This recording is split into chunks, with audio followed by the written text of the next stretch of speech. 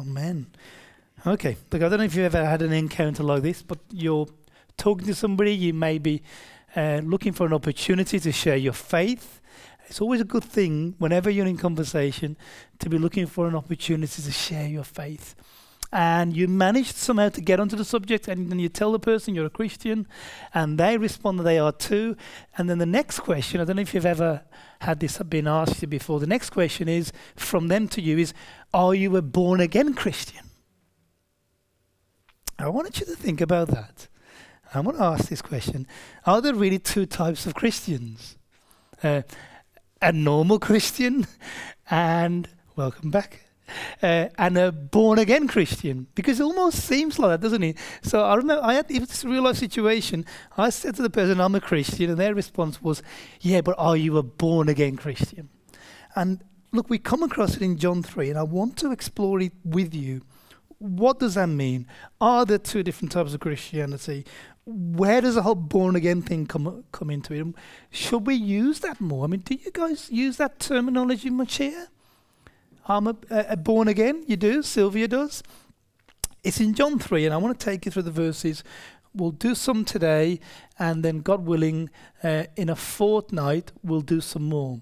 And we'll try and conclude these few verses in chapter 3. See, you get a breather in between, okay? So here's the point. Here's the heading.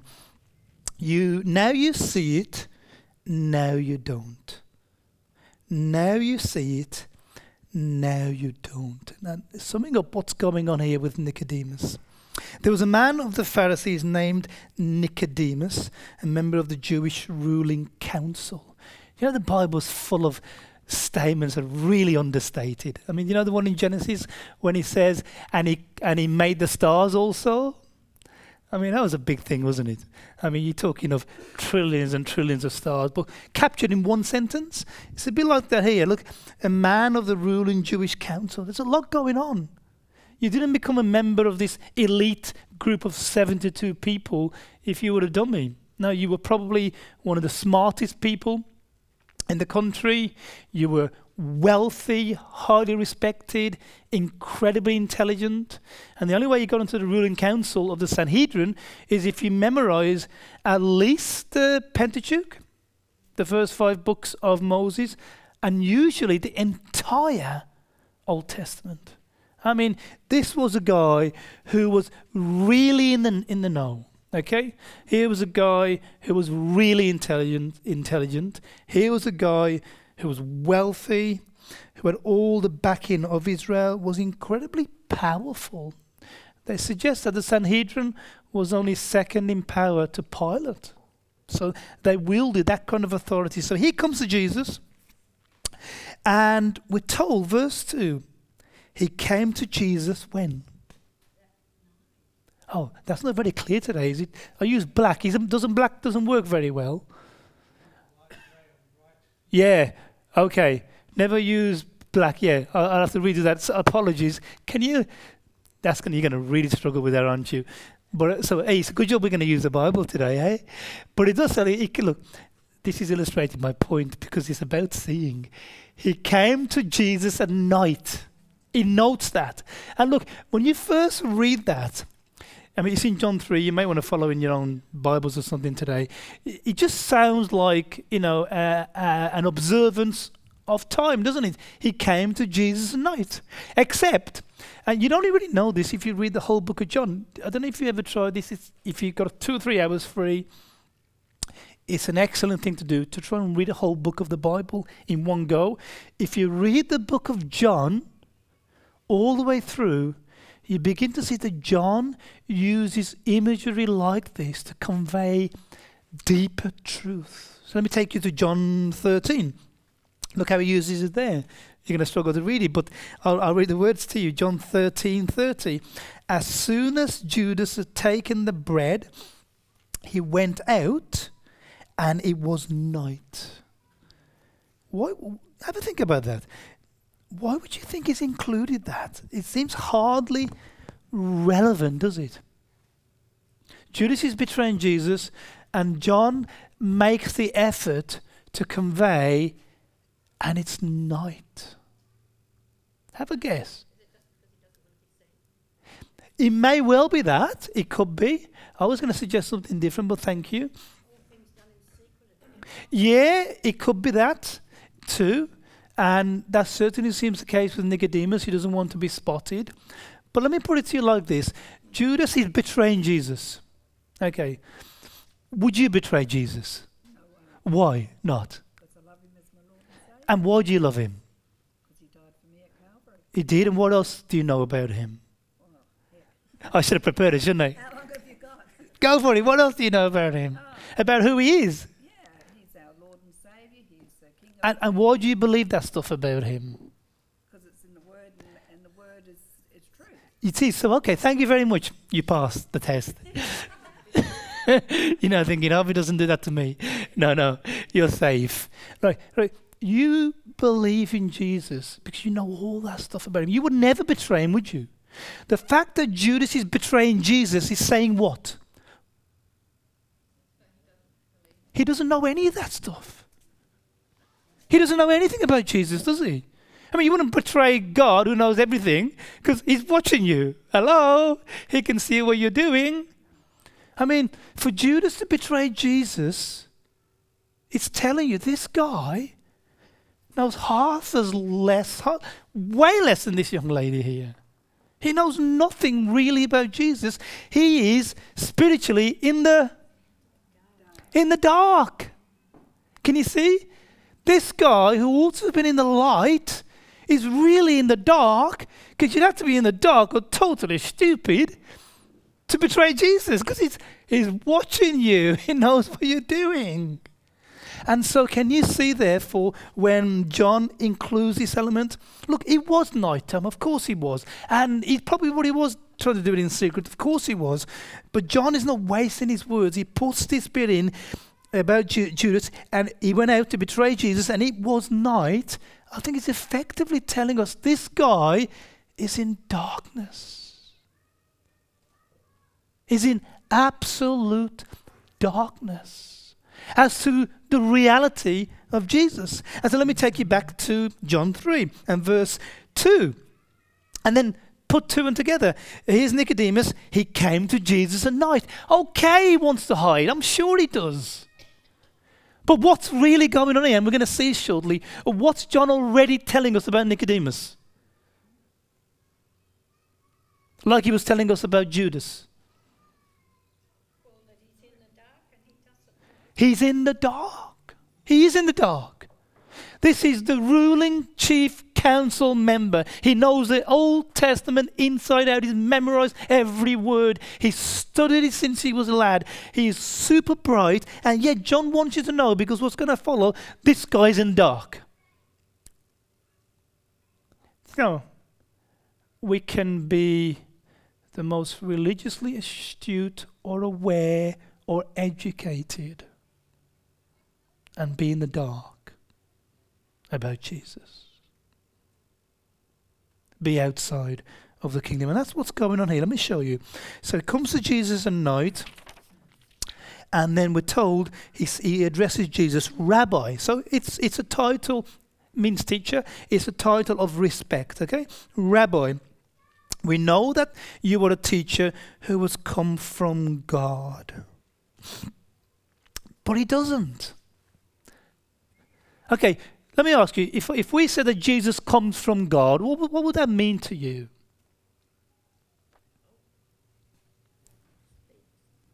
Pardon? He has to be the Son of God. He's related to God. He's someone with a history beyond his birth. He's someone who is more than just a human person. Nicodemus, on the other hand, is just assuming. What's he seeing Jesus do? Miracles. He's just assuming he must be from God, just like any other Old Testament prophet or special man. Someone sent by God. But Jesus is from God, not just because he's been sent by God. What does John 1 tell us? John's already told us this in chapter 1.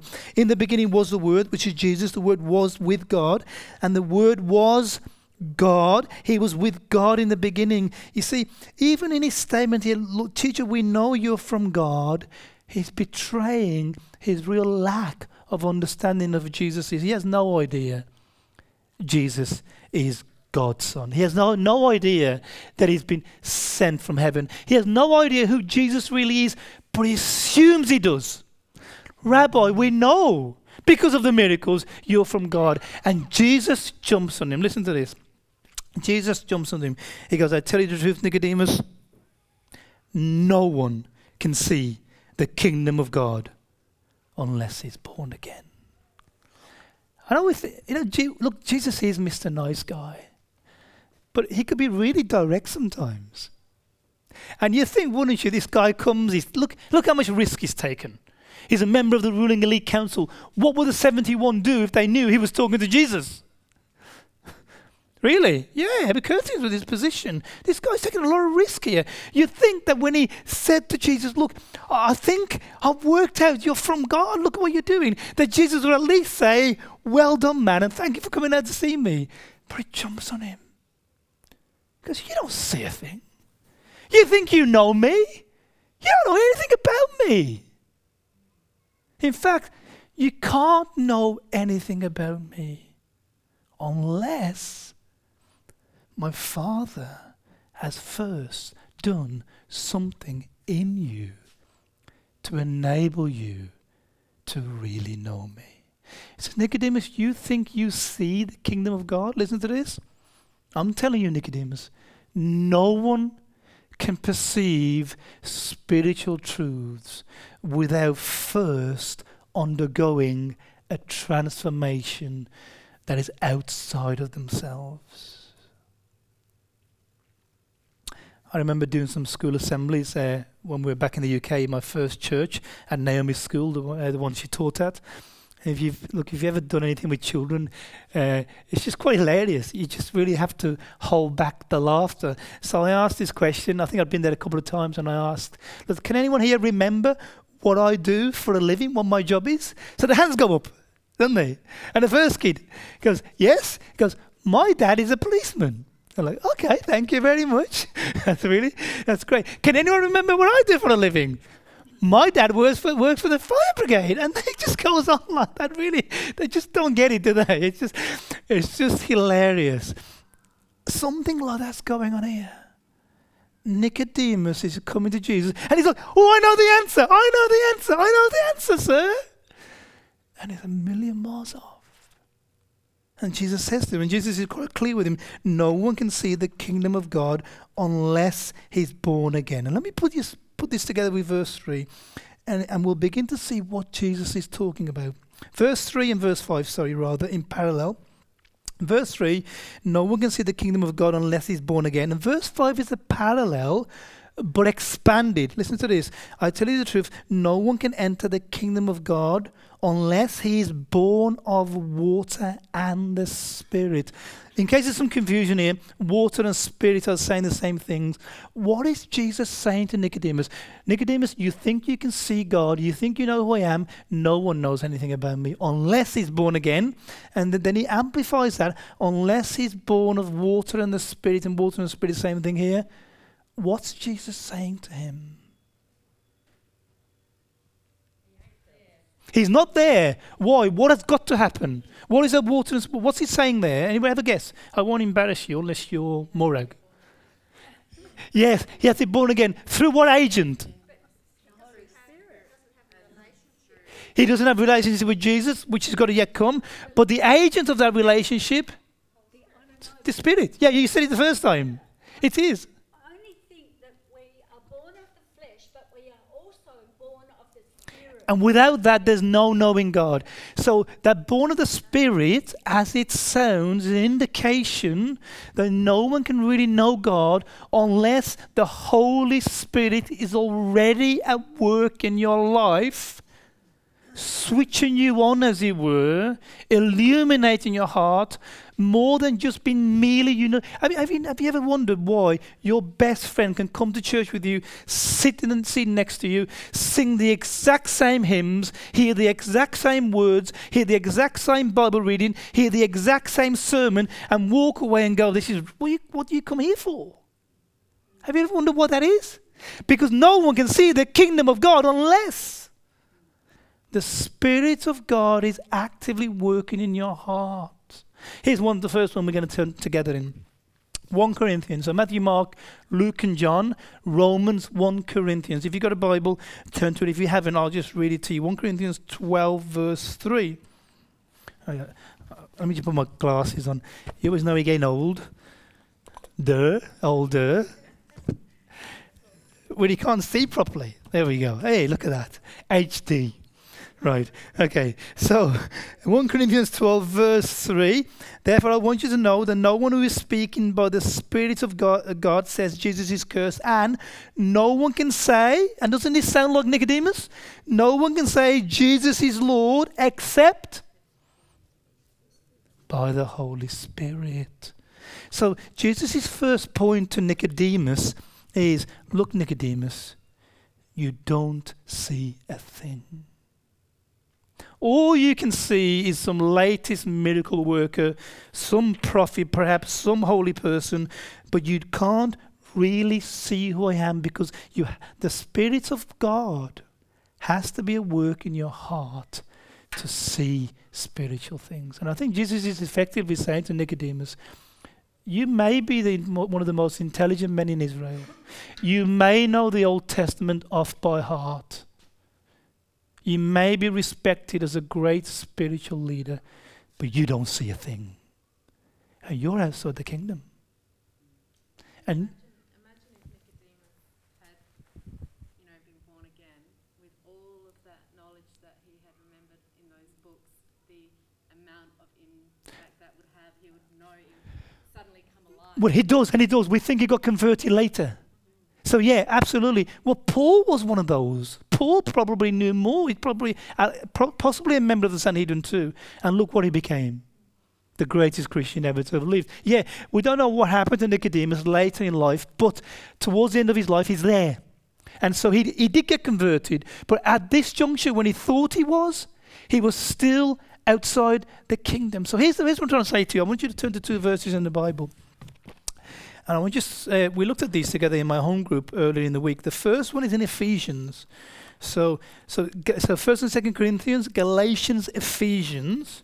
If we come into the middle of the New Testament, I want to show you this verse and just show you the basis of your faith or the origin of your faith. Look, we all agreed here that without faith in Jesus, there's no eternal life. Galatians, Ephesians. But I want to show you the origin of your faith. It's really interesting. Let me get my little things on. There we go. So Ephesians 2. Have you got a Bible there? And we're looking at verses... Okay, if I can find it myself. I'm using somebody else's Bible here. Verse 8. Ephesians 2 verse 8. For it is by grace you've been saved through faith, what you believe about Jesus. Okay? Do we all understand that? We're saved through what we believe about Jesus. It is through faith. But someone tell me, what's the origin of that faith? A gift, What does that mean? a gift from God. So where did you get your faith that you exercise? So you exercise faith? Yes. Yes. Can you see that? So the very faith that you exercise in Jesus is not what you mustered up. It's not as though you saw something, you heard something, and you thought, "No, I believe." No. The very faith that you exercise in Jesus has been given to you as a gift. And the fact that you believe Jesus, Sylvia, and your neighbor doesn't, anchors on the fact that Jesus has given you a gift that is the most precious gift you could have, the gift of faith. And as you exercise that gift, you came into relationship with him. Your heart was changed. You were born again. Let me show you one of the verses in John 6. Did you want the rest of the sermon? Yeah, I'll put these pages together because you hopefully do want the rest of the sermon. There we go. If I just take it to one more verse, John 6, verse 37. So Matthew, Mark, Luke, and John. John 6. Pardon? Must always have their sockies on. Do you remember? Oh, good one. There you go. If that works for you, you can do that. Look, don't worry. It's some weird Aussie thing. Don't take any notice of it. So, I want to show you John 6, verse 37. If you got it, you're good. Otherwise, you can just have a look at this. All those the Father gives me will come to me, and whoever comes to me, I will never drive away. Can you see how that's tying in with Ephesians 6? We've already said that God gives you the gift. And then we read in John 6:37 about the Father giving people to Jesus. What Jesus is saying there, I want to say to you, I want to encourage you with this, friends, that the root of your faith, of your salvation, of you seeing Jesus, is not of yourself, it's outside of yourself. That gives us real assurance in the Christian life. Why does that give you real assurance in the Christian life? And I'm thinking of Philippians 1, here you began a good work in you. Why does knowing that your salvation began outside of yourself, why does that give you reassurance as a Christian? And I'm thinking of Philippians 1, he who began a good work in you. Well, God never starts something that He's Amen. He who began a good work in you will see it through to completion. You see, if my salvation began with me, when I was having a good spiritual moment, or when my life was on a good plane, and I generated faith and I exercised it in Jesus, what is the danger of that? Yeah, Relying on self. you are. And things change in your life, and your intellectual abilities may change, and you may walk away from Jesus. But if your salvation began as a gift, can you really imagine God would take back his gift? Do you really think God makes mistakes? No. If our salvation began outside of ourselves, we have the assurance that he who began the work will see it through to completion. Let me take you back to my notes here. You've all seen these things. I'm sure you've seen them on the internet. If at first you don't succeed, try again. There you go. There it is. Now I'll give you some here. Look, if at first you don't succeed, then skydiving definitely isn't for you. Okay. If at first you don't succeed, get a big hammer. That always works when the TV's on the blink, doesn't it? If at first you don't succeed, then get someone else to do it. Instead. If at first you don't succeed, destroy all evidence that you tried. And one more. If at first you don't succeed, try again, then quit. There's no use being a fool about it and keep pressing on and doing something you can't accomplish. Look, in a lot of things in life, it does come down to ourselves. If at first you don't succeed, you try and you try and you try. And in a lot of things in life, we are in some degrees the master of our destinies. We are. We make choices and they have ramifications. And when we make mistakes, we try harder, we learn from them, we move on from them. When it comes to spiritual things, and this is Jesus' point to Nicodemus, we can't try our way into God's kingdom. It's something that has to come to us. And here's how you know it's come to you. Tell me, how do you know that God is working in your life? Pardon? Sorry, I didn't hear that. Because you are moving towards him. Here's the number one reality. Look, most of our world, and it's no different in Australia than it is to the UK, have no interest in God. And we know that even with our preaching of the gospel, we cannot generate faith. But we know this, that in whoever's heart God is working, he generates an interest, generates faith. If you got somebody, or if you are yourself, I don't know where we all stand in Jesus here, right? If you have any interest in Jesus, if you're moving towards him in any way, you have this encouragement that God is working in your heart. Because Jesus says he never turns anyone away. There will never be a person, and this is where I'll come back to Nicodemus in a second, Sarah. This is the thing. See, there is no person that Jesus turns away. John 6:37. All that the Father gives me comes to me, and I will not turn them away. If you have an interest in Jesus, he He's working in you and you will get your fill. And I think that's what happened with Nicodemus. He was moving towards God in his own way. He wasn't there like he thought he was. But Jesus nevertheless later opened his eyes and he came through to faith.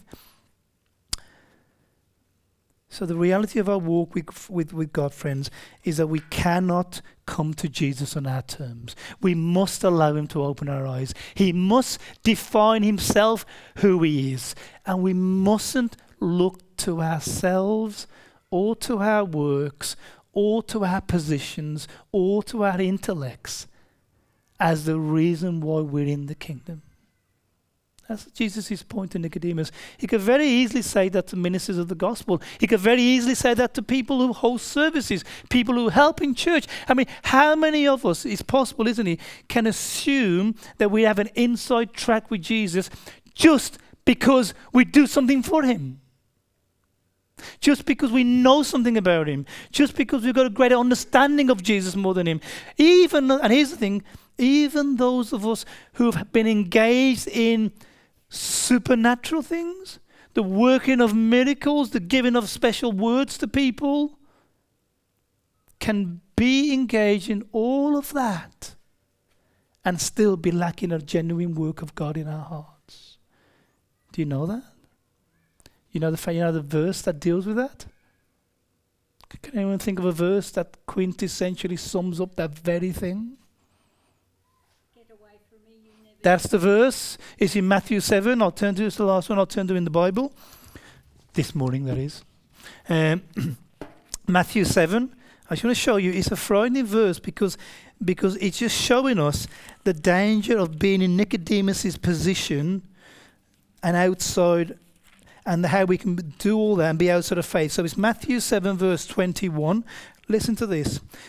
Isn't this describing Nicodemus? Could this be describing me? Not everyone who says to me, 7:21, not everyone who says to me, Lord, Lord, will enter the kingdom of heaven, but only he who does the will of my Father who is in heaven. And many will say to me on that day, Lord, Lord, did we not prophesy in your name? That's a spiritual activity. That tells me that you can operate under all the charismatic gifts and be doomed. Seriously. So I'm telling you straight, speaking in tongues is not a sign of salvation. Okay? Neither is prophesying, neither is casting out demons, because these guys were doing it and Jesus doesn't want to know them. He says, listen to this. Many will say to me, Lord, Lord, did I not prophesy in your name? Did I not cast out demons in your name? For goodness sake, you think only a Christian could do that? No. I've seen it. I've been there. In Bangladesh. I've seen demon-possessed people. And I've seen demons being cast out. And not a Bible or a cross or a church in sight. Didn't we cast out demons? That doesn't make us believers. There's another one. This is frightening for me. Prophet, drive out demons, and in your name perform many miracles. Sorry, that's not the one I was thinking. Miracles? I mean, you'd think, wouldn't you? You invite a guy along to your church, you can do spectacular miracles. He must be a Christian. No. Seriously, Christian. We can be great miracle workers, have a miracle ministry. We can have a prophetic ministry. We can have an exorcism ministry under the name of Jesus. Supported by the local church. And when we stand before Jesus, he'll say, I don't know who you are. That's scary, isn't it? Very scary. That is very scary. It's actually one of the most scariest verses. It is, isn't it? You're constantly looking at yourself and do I add up? Like, am I... But that's the point of the verse, is to stop us looking at ourselves and try and add up. Because no matter how high a score you get, it doesn't work. These guys were scoring 99% on their examination, weren't they? And I think the point of it is to stop us adding up. And what did Jesus say? The ones who get in? Did I say them plainly? I never knew you. What did Jesus want? What was the quintessential mark of their faith? It wasn't do they add up in score of how well they're doing. What was the quintessential turning point of why they weren't in? He never knew them. And this knowing, pardon? Relied on their gifts rather than on the giver. That's right. You've got it spot on, Sylvia. Spot on. You see, there you go. So, say that again because we got some old deaf people here. I can't remember now. They can rely on their gifts. They're relying on the gift instead of the giver. And here's why it's encouraging for our faith, because it's telling us, and here's the thing about Jesus that I never knew them. That's an intimate term. It's used in Genesis and other places in the Bible. When, you know, when in fact, for example, when he says of Adam, and Adam knew his wife Eve, and she bore a son. It's real intimacy. Jesus is saying, I don't have that intimacy with you. How does Jesus have intimacy with us? What does he do with us? He communicates with us and he becomes one with us. How does he become one with us? This is real genuine intimacy by giving us his Spirit who enters us. Wherever he is, we are. We are. Wherever we are, he is. Exactly, and that comes through that union. So in that real intimate sense, Jesus enters us. He becomes one flesh with us. We become a part of him. When his Spirit dwells in our hearts, he takes ownership of us. There's a part of the Bible that when he says he gave us the Spirit as a deposit.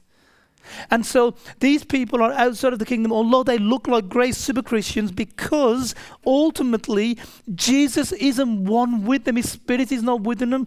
He doesn't know them intimately. And so this is a challenge. Do I know Jesus intimately? I don't care if you preach sermons. I don't care if you do IT. But we do like you doing it, Sid and Ricky. I don't care if you stand on the door. I don't care if you give lots of your money to church. I don't care if you read the Bible this week and last week. Some people are just greedy, aren't they? Right? Do we know Jesus intimately? Is his Spirit in our hearts? Is there real relationship? And you don't have to score on that. And you don't have to score on how well you've done. Just that, is there a real relationship between you and Jesus? Do you talk with him? Do you walk with him? Do you hear him? Is he your partner in life? Your companion? Your friend? Does he mean more to you than anyone else? There's a verse in the Bible, you know that, don't you? This is frightening. If you love your father or mother or brother or son more than me, what does he say next? You're not worthy of me. You see, this is how I know I'm genuinely of faith. Jesus is the biggest thing in my life. Not doing miracles for him. He can do it himself, for goodness sake. Not preaching sermons for him. He hardly needs me, does he? I mean, you were fine before I came here. And you'll be fine when I go. You know, you don't need me. No, it's Jesus.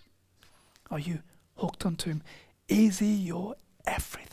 There's a story from, if you ever read the Fox's Book of Martyrs, it's an amazing book of all the early martyrs, and he records some of the great, some of the happenings of people who were martyred for their faith. There's a recording of one there that I came across when I was studying theology at college. Let me just bring this. And about to execute him, and they ask him, does he want to recant his faith? And he says, how could I? After all that he's done for me. He goes, he says, these are his exact words. There is but one King, Jesus. And listen to this. And for him, I would die 1,000 deaths. Do you hear that? It's the quintessential mark of faith. That our hearts are so sold out to Jesus that we would die 1,000 times for him and think nothing of it. It's the knowing Jesus. Nicodemus will know Jesus. He comes to know him. But at this juncture, he's outside of faith. And I want to leave you with this. My time is up. Have we gone beyond mere knowledge of Jesus, mere routine of church, mere handling of the Bible, mere serving him, even in the miraculous, the prophecies, the exorcism, or whatever else it may be. Have we been born again? Has Jesus, through his Spirit, entered our hearts? And here's how you know. Do you love him more than anything else in this world? Nicodemus will come to faith. We're going to look at more of that next time. In a couple of weeks, I want to unpack more of the verses, but I want to leave you with that. Now you see it, now you don't. And let me give you this final verse. I quoted it earlier. I want to leave you with an encouragement as well as a challenge. That if God has begun a good work in you, and look, and you've struggled in your journey since then, and if truth be told, there's not a single person here who has not at some stage struggled in that journey. Your place in God is not anchored in how well you're doing, but it's anchored in He who began a good work in you. And his promise to you is he will see it through to completion. Trust him. Hook into him. Draw near to him. Believe in him. Love him. There is no king but Jesus, and for him I die 1,000 deaths. Oh, may that be a testimony that we